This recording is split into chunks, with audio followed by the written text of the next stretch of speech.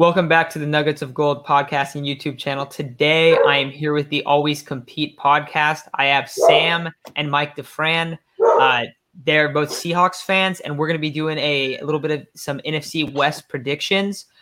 So I'll let you guys start it off. Just kind of give your quick rundown on the division, and then we'll talk about, we'll get into team specifics, mostly the Niners and the Seahawks a little bit more after that. But just real quick, what are your thoughts right now, Mike? Well, I think my first thought is there are legitimately three teams in this division that could win the Super Bowl this year. Sorry, Arizona, you're just not with the rest of the cool kids. I think San Francisco, it's Seattle, and Los Angeles all can stake their claim as legitimate contenders. They have just amazing talent on the roster. They have good coaches. They have, in some cases, fantastic quarterbacks, some of the best defensive players in the league. So it's really kind of crazy. I don't know if we've seen a division like this talented in the NFL in quite a long time. So the division is stacked, and I think three of these teams could very easily win the Super Bowl. Yeah, I really agree with Mike. This is maybe the best division we've seen in the last 10 years. I mean, minimum.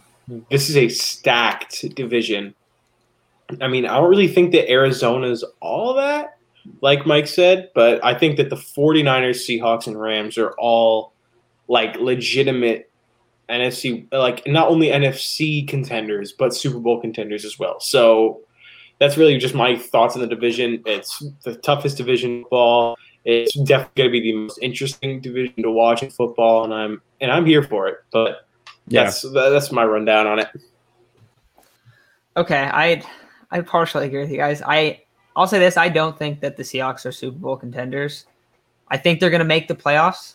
Thanks, Matt. And I'll say this: if their defense, because you guys think that their defense is going to be a lot better than I do, if their defense is as good as you guys think it's going to be, then yes, they will be. But I just don't think it's going to be like that. I don't expect that. I think, and I get that they ended the year hot last year, but they also played a game against CJ Beathard and the Niners that we were just ragging on a second ago.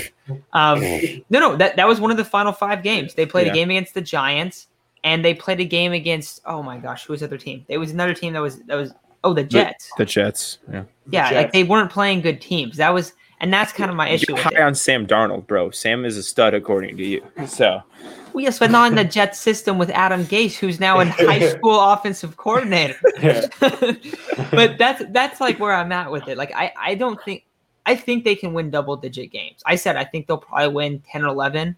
Could they win 12 or more? Yeah. Could they win 9 or less? Yeah, but probably not much below 9. I don't think that they're gonna, I think 9 is like you were saying when we were recording earlier. Real quick, they just posted an episode on their show, so I'll kind of go back to it later at the end of the episode. But we were talking about that, and I think you said the floor was 9 wins for the Seahawks, right? Yeah, the floor. Yeah, the absolute floor. Okay, now I think that's fair. I think the lowest floor of any of these teams is definitely the Cardinals. Yeah, the Cardinals are super top heavy. That's the issue with the Cardinals. They have like 4 stars, and then the rest just like it falls apart. It's like great like top 6 players. Like if you were to look at like every team's top 6 players, you're like, wow, this team's really good. But then you look at everything else, and it's just like Cliff Kingsbury. This is garbage, dude. Bad OC. So bad. I mean, bad head coach, a bad OC, bad offensive line besides Rodney Hudson. Not a good running game. Not a great secondary.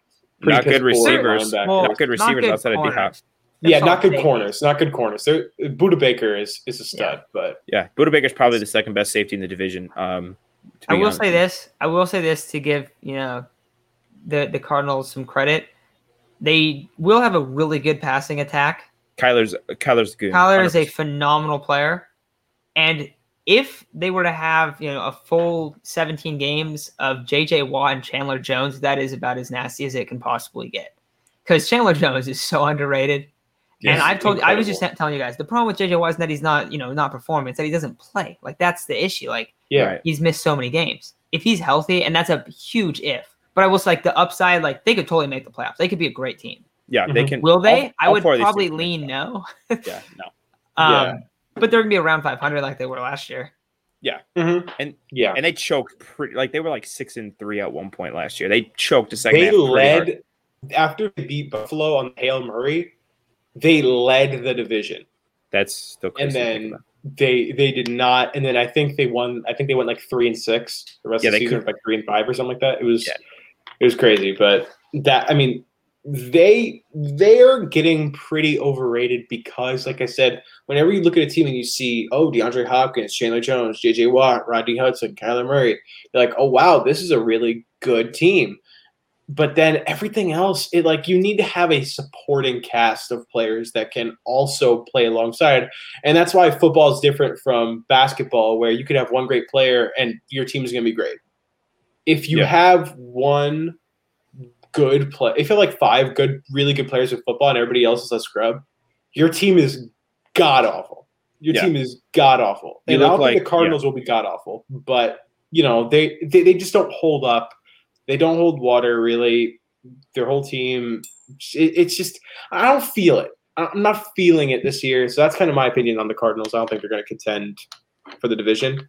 I think another guy real quick to mention could be Isaiah Simmons if he had a huge step forward. We don't speak his name. If he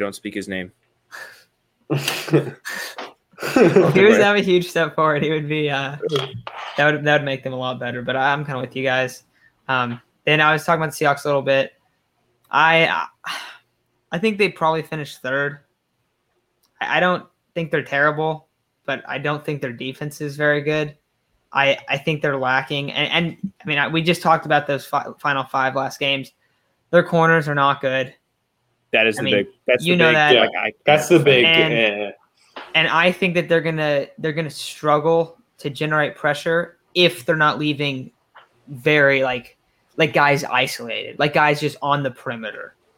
Like it's gonna be like, oh yeah, we're gonna generate some pressure. We're gonna bring Adams up, and we're gonna play like one guy single high. It's like, but if a guy's thrown outside the numbers and just slinging it, like they could pick you guys apart, especially if they have playmakers outside.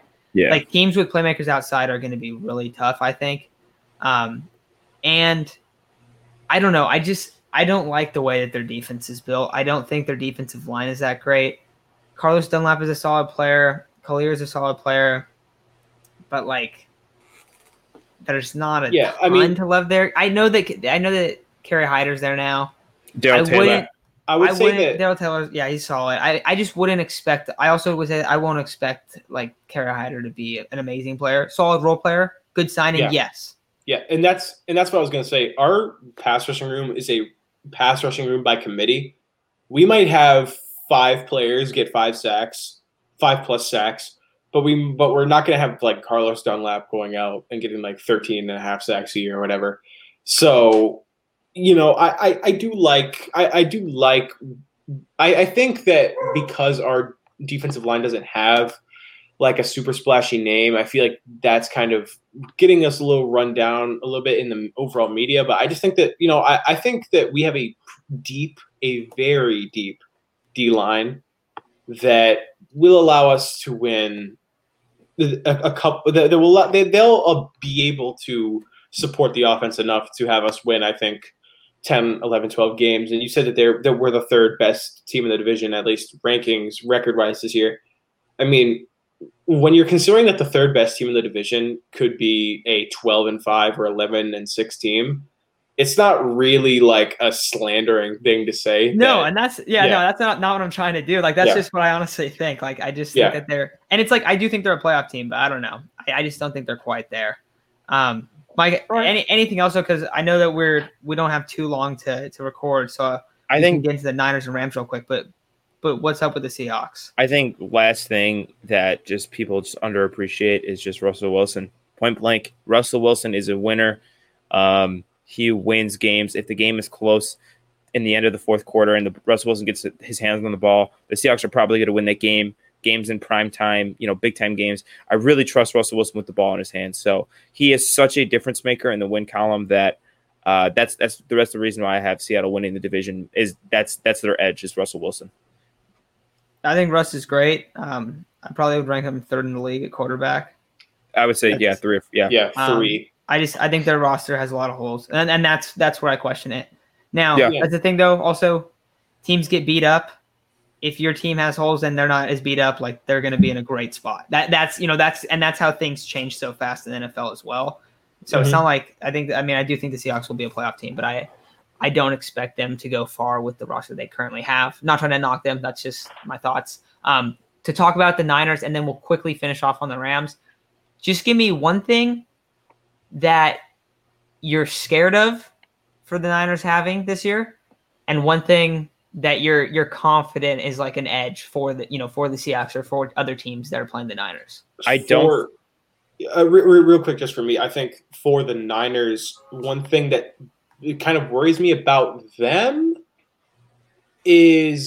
or one thing that they have an edge in is definitely their overall defensive depth. I think they have a very deep defense. I think that I don't think that they have any major holes on defense that you can really pick apart. So that would definitely be my thing that I would say about them. I also think that they have a really skilled and a high ceiling offense, I would say.